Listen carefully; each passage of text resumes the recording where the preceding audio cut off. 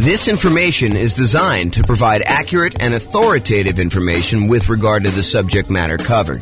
It is offered with the understanding that the presenters are not engaged in rendering legal, accounting, or other professional services. If legal advice or other expert advice is required, the services of a competent professional should be sought. Welcome to the Boulder Real Estate Investing and Real Estate Financial Planning Podcast. Learn all about investing in real estate in Boulder, Colorado, with a combination of real estate financial planning and modeling with numbers specific to Boulder, plus syndicated, more generalized recordings of live and pre-recorded real estate investing classes, not all of them specific to Boulder. Be sure to stay tuned after the podcast for a message from our sponsors. Well, good morning and welcome everyone. Today, we have an interesting class. Oh, by the way, I'm James Orr. Nothing quite like starting off the recording like that. I'm James Orr, and today we have an interesting class. It's an update class about a new announcement on the changes being made to FHA financing. And so this is sort of a review in some ways of how FHA loans and specifically the mortgage insurance premium, their version of PMI, private mortgage insurance, on FHA loans work, and also that there are some changes that just went into effect. And so by the time you're watching this video, these should apply to you unless it's changed again since you've watched this video. And so we'll cover what those are. So let's just jump right into it. There's not that many slides. This should be a really short video, a really short class. So FHA mortgage insurance premium change, MIP change. So this was announced by the Department of Housing and Urban Development, HUD, on February 22nd, 2023. So they announced it just about a month ago. It's March 23rd, 2023 as of today. So February 22nd, 2023, this was announced by HUD, and it goes into effect. It applies to mortgages endorsed for this insurance by FHA on or after March 20th, 2023. And I have a typo here, so I'm going to just correct that now because otherwise I won't come back. Okay, so it's updated on, it goes into effect March 20th, 2023. So any loans you're getting at this point should then be covered. By the time you watch this video, it's going to be covered on there. So before I go into this, I want to just briefly cover what mortgage insurance is and why it exists. So in an ideal world, a lender making you a loan would like to see you put 20% down on a property. They want to be protected in case you default. So they say, hey, look, we really would prefer that you put 20% down. That way, if for some reason something happens to you and you're unable to make the payments on the loan, we can go ahead and foreclose after a reasonable period of time, and we could take possession back of the property, and then we could resell the property and ideally get all of our money back out after all expenses. So imagine, they go buy the property. Maybe there's a little bit of repairs that need to be done. Maybe they need to hold the property for a short period of time. Maybe you had some back payments. Maybe they have to pay a real estate agent a commission to help them list the property, and then a real estate agent a commission in order to help the buyer buy the property. And so by the time they're all done, they think that having a 20% cushion of equity based on the value that you're buying the property for is enough for them to likely not lose money. Is it possible for them to lose money even with 20% down? Sure. Is it likely that they'll make a profit with 20% down? Sure. Okay. But the idea is that the lender would really prefer it if you put 20% down. However, they've realized that not everyone has 20% down, or not everyone wants to put 20% down. And so they say, look, okay, you want to put, in this case, 3.5% down or something less than 20%. I'll tell you what we'll do. I'm willing to make you that loan. However, in order to protect me, I'd prefer it if you put 20% down, but in order to protect me in case you default, I want you to go to this third party, and I want that third party to guarantee, to ensure me that if for some reason you do not make the payments as agreed and I have to foreclose on the property and then I have to go and take possession of the property and then resell it, that I am not going to lose money on this deal. Okay. And the terms of that might be a little bit varied depending on who it is and how it's all structured. But the idea is that the insurance company, this third party insurance company that you're paying, is insuring the lender in case you default because you're putting less than 20% down, and they feel they want that extra security in order to be willing to give you the loan. Okay? So With FHA is a loan program, and I don't this is like the layman's version. If you want the really technical version, go find someone else. But FHA is a government kind of backed program by the Department of Housing and Urban Development, where they will help lenders guarantee this loan by being the insurer of choice, right? They're the ones that are being the mortgage insurance premium. They're kind of collecting it. And if the lender then has a default, then the FHA with their mortgage insurance premium will come in and help do that. So what happens is you have a certain interest rate for the loan. And then in addition to that, you have this mortgage insurance premium. And what has changed is that mortgage insurance premium as of right now. So it used to be a certain number, and it varied depending on how much you put down. I'll show you the table here in a second. But now it is less. And I think the amount less it's 30 points, which we'll talk about what that means exactly. So the bottom line for you as a real estate investor who's thinking about buying a property using an FHA loan, and usually FHA loans are used by people who own or occupy properties. I'm not aware of any loan of any version of FHA where you can not own or occupy the property. So this is really a strategy for house hackers, someone who's going to be buying a property, moving in, and then renting out part of the property. The most common version of that is you're going to go in, you're going to buy a duplex, you're going to live in one half of the unit, one half of the property, and your tenants are going to live in the other half. So duplex would be an example of you house hacking, but it could be a duplex or a triplex, 3 units, or a fourplex, which is 4 units, where you live in one of them and you rent out the other units. But it could also be you buy a single family home and you rent out rooms, as an example. That's another version of house hacking. So if you get roommates, you're house hacking. You could use an FHA loan to buy that property as an owner occupant. Usually it's 3.5%, as low as 3.5% down. You could put more down, which we'll see here in a second. And then you'll be able to get this loan and buy the property and then house hack. The other version where investors use FHA is for nomads. And nomads are a real estate investing strategy where you buy a property as an owner occupant. You move into the property. It's a requirement of you getting an owner occupant loan, which allows lower down payments and improved interest rates, lower interest rates. So those are 2 advantages of getting owner occupant financing. So you get an owner occupant loan. You have to move into the property. If you don't, it's loan fraud. So you got to move into the property, but you move in, you live there for a year. The year is a requirement of the lender. When you get the loan, they're going to have you sign a document that says you agree to live in the property for a year. So if they change that policy, if they ever come and they say, hey, you now need to sign a document that says you'll live in the property for 2 years or 5 years or whatever, then we will start teaching the strategy is you move into the property, you live there for 2 years or 5 years or whatever the strategy is. We are complying with all the terms of the loan. If I'm not being clear about that. Okay. So you're getting this loan as an owner occupant, you're moving into the property, you're living there for a year. At the end of the year, whatever your agreement with the lender says, in this case, a year, at the end of the year, you're going to then go buy another property, again, probably as an owner occupant with an owner occupant loan, low down, nothing down type of loan where you're getting really good interest rate. And you're going to convert the previous property to a rental. You're going to put a tenant in the property. In some cases, it might be a tenant buyer if you're going to get sophisticated and do like a lease option. But for most cases, it's going to be a tenant in the old property. And then so now you have a property that you once lived in for a year, at least, maybe more if you're saving up for a down payment, you need more time, but at least a year, that you got a tenant in there now who's now, you've converted that old one to a rental, and now you've bought a new owner occupant property. Then you repeat this process as many times as you want in order to get as many rental properties as you want. So if you're doing 5% down loan and you had 20% that you could have put down on a single property, by doing this strategy, you can acquire 4 rentals instead of just that one rental. So instead of putting 20% down and buying one rental property, you now could use 5% down, buy the first one, live there for a year, put 5% down in the second one, live there for a year, put 5% down in the third one, live there for a year, put 5% down in the fourth one, live there for a year. And now you've got 4 rental properties, 4 large assets with good owner occupant financing, probably a PMI on most of them. But we'll talk about what that means in another class. But basically, you'll be able to acquire rentals with less down payment. Okay. So now that I've kind of described what this mortgage insurance is, how it works, who it's usually for, house hackers and nomads. It's not usually for non-owner occupants because you can't get these FHA loans in order to go buy an investment property. But the FHA loan is usually good for It's one of the really good loans for buying duplexes, triplexes, and fourplexes with a low down as long as you're moving into the property. You can also buy single family homes, but it's exceptionally good for buying these duplexes, triplexes, fourplexes with as little as 3.5% down.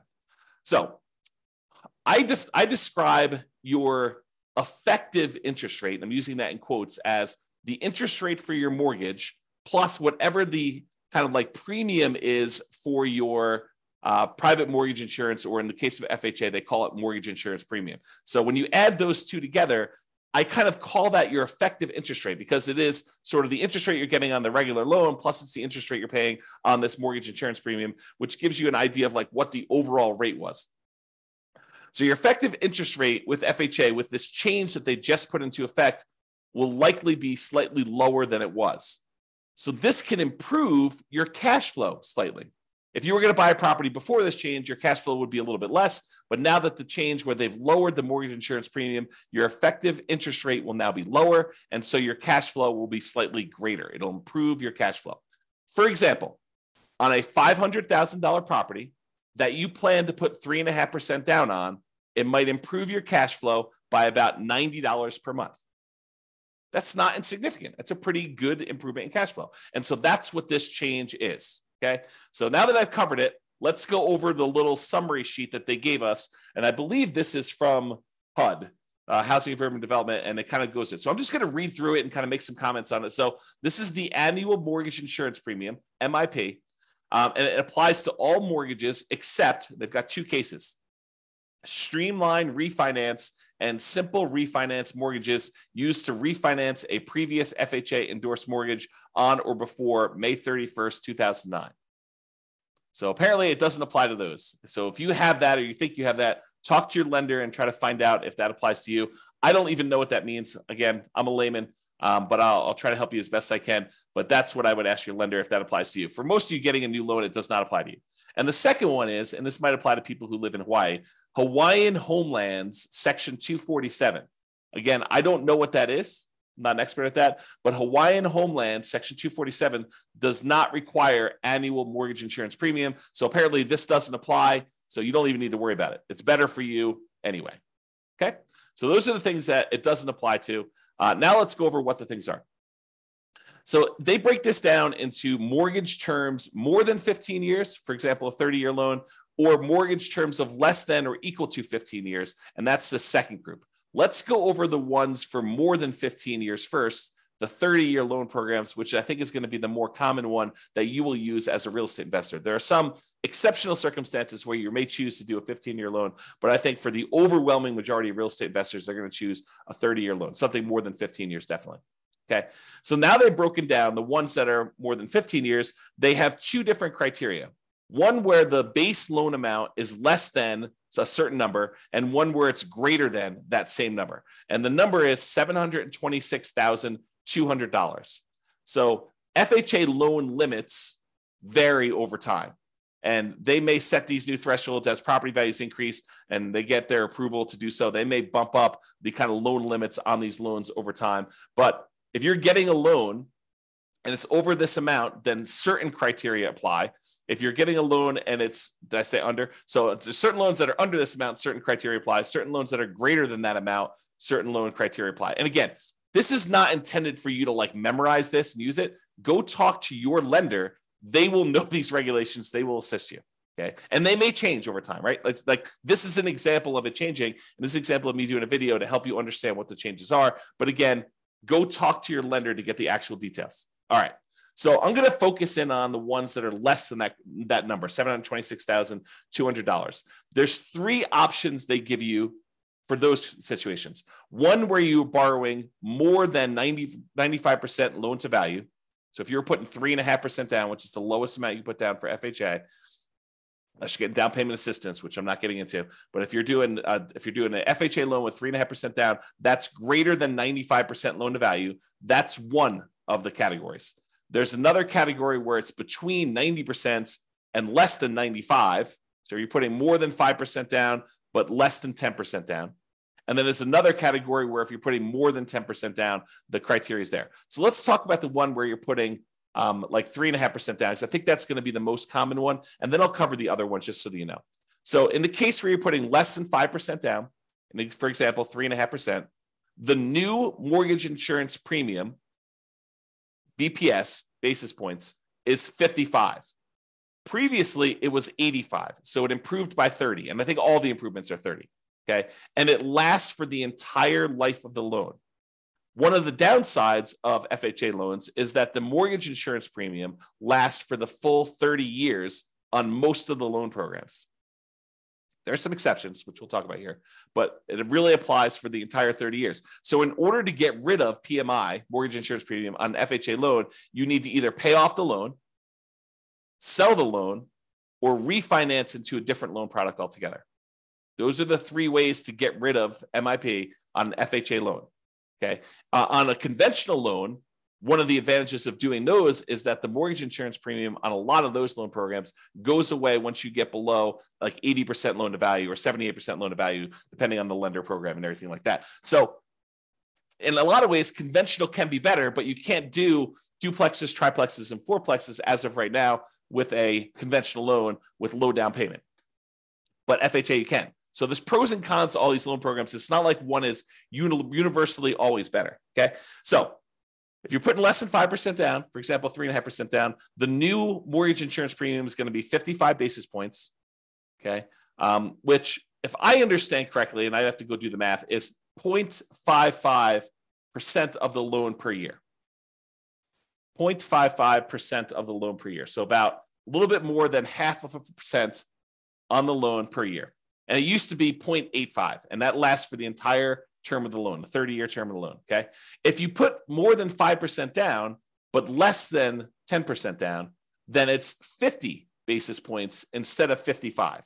So you get a slightly lower mortgage insurance premium if you put more than 5% down and less than 10%.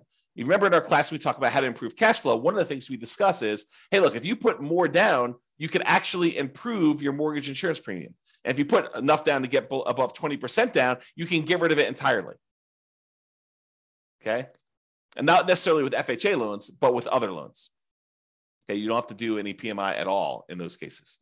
But here with FHA, if you actually put 5% down, you get a little break in insurance premium. It's about, what is that? About 10% of the premium less. You went from 55 to 50. And we're using really rough math. Okay. So before that used to be 80.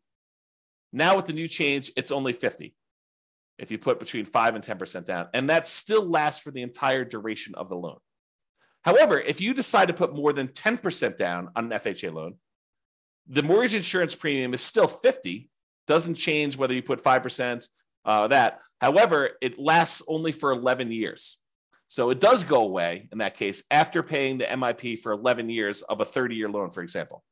So that's still a long time, but it doesn't last forever anymore if you started with more than 10% down on your FHA loan. All right. Now, on the cases where your loan is greater than $726,200, there are 3 cases for that as well, the same ones as before. Either you put more than 10% down, you put somewhere between 5 and 10% down, and you put less than 5% down. Okay. And those are higher mortgage insurance premium. Where before, when you put 3.5% down, it was a 55 basis point, kind of like mortgage insurance premium. When you have that higher loan amount and you put less than 5% down, it's 75. So 20 basis points higher. And it used to be 105 before this change. Again, that lasts for the entire mortgage term. So you kind of get a feel for that. Then just similarly to what we did before, where if you're putting somewhere between 5% and 10% down, or greater than 10% down, in both those cases, it's a little bit less than the one where you put less than 5%. In this case, it's 70 basis points. So it was 75 if you got a loan that's over that $726,000 limit, and you're putting less than 5% down at 75. If you're putting more than 5% down, it's 70. And that used to be 100. And similarly to before, the one where you put more than 10%, that only lasts for 11 years. But if you put less than 10% down, it lasts for the duration of the loan. Okay. Now, I kind of covered the one for 30-year loan. I'm not going to cover in detail the ones for less than that time period, just because it seems like going through a lot of effort to do that. If you need to know those numbers, you can look them up. But I will tell you, if you're doing like a less than $726,000 loan and you're putting less than 10% down, the basis points is 40 for that one, and it lasts the life of the loan. So that's probably the most common of those. You do a 15-year loan for FHA with like 3.5% down, if you could do those. And that's 40 basis points, where for the one that you're doing a 30-year loan, it's 55. Okay. And that, again, that's down from being 70 before. Now it's 40. Right. But if you want to go look at all these, you can go look that up. If you're think about doing a 15-year loan or something for FHA, go talk to your lender. They'll give you this sheet showing you what the breakdown is for these, or talk to them about, what's optimal for you to kind of improve your cash flow to make it the most you can. All right. So that's all I got for you. In conclusion, with the new FHA mortgage insurance premiums, getting an FHA loan, especially for nomads and house hackers, should have slightly improved cash flow. Got to put a little TM on this puppy. Okay. For nomads and house hackers, they should have slightly improved cash flow. Changes should be in effect by the time you watch this video.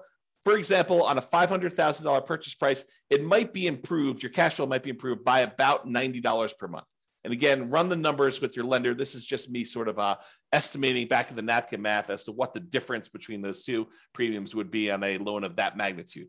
You're borrowing less, it's going to be a smaller amount. If you're borrowing more, it could be a larger amount. And I'm using 500 because in a lot of markets, 500K is about the loan amount that you might get on an FHA loan, especially if you're doing a duplex. In some markets, I just said that and people are like, James, you're crazy. You can't get a duplex around here for less than $1 million.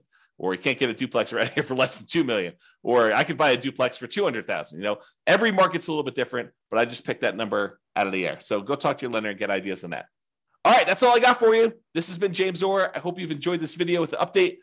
Bye-bye for now. With home prices up, mortgage interest rates up, and rents up, but not quite enough to counteract the higher prices and interest rates, cash flow on rental properties in Boulder is harder than ever. Book a call with the Real Estate Financial Planner to apply our proprietary 88 strategies to improve cash flow on your rentals. See the show notes for a link to schedule your call and improve your cash flow today. If you're a real estate agent, lender, or professional in Boulder that wants to help our real estate investor listeners, consider reaching out to learn about collaboration opportunities with this podcast. We'd love to add more value to our listeners by having you assist our investors buy, sell, and finance their real estate investments. See the show notes to schedule a call to discuss collaboration opportunities.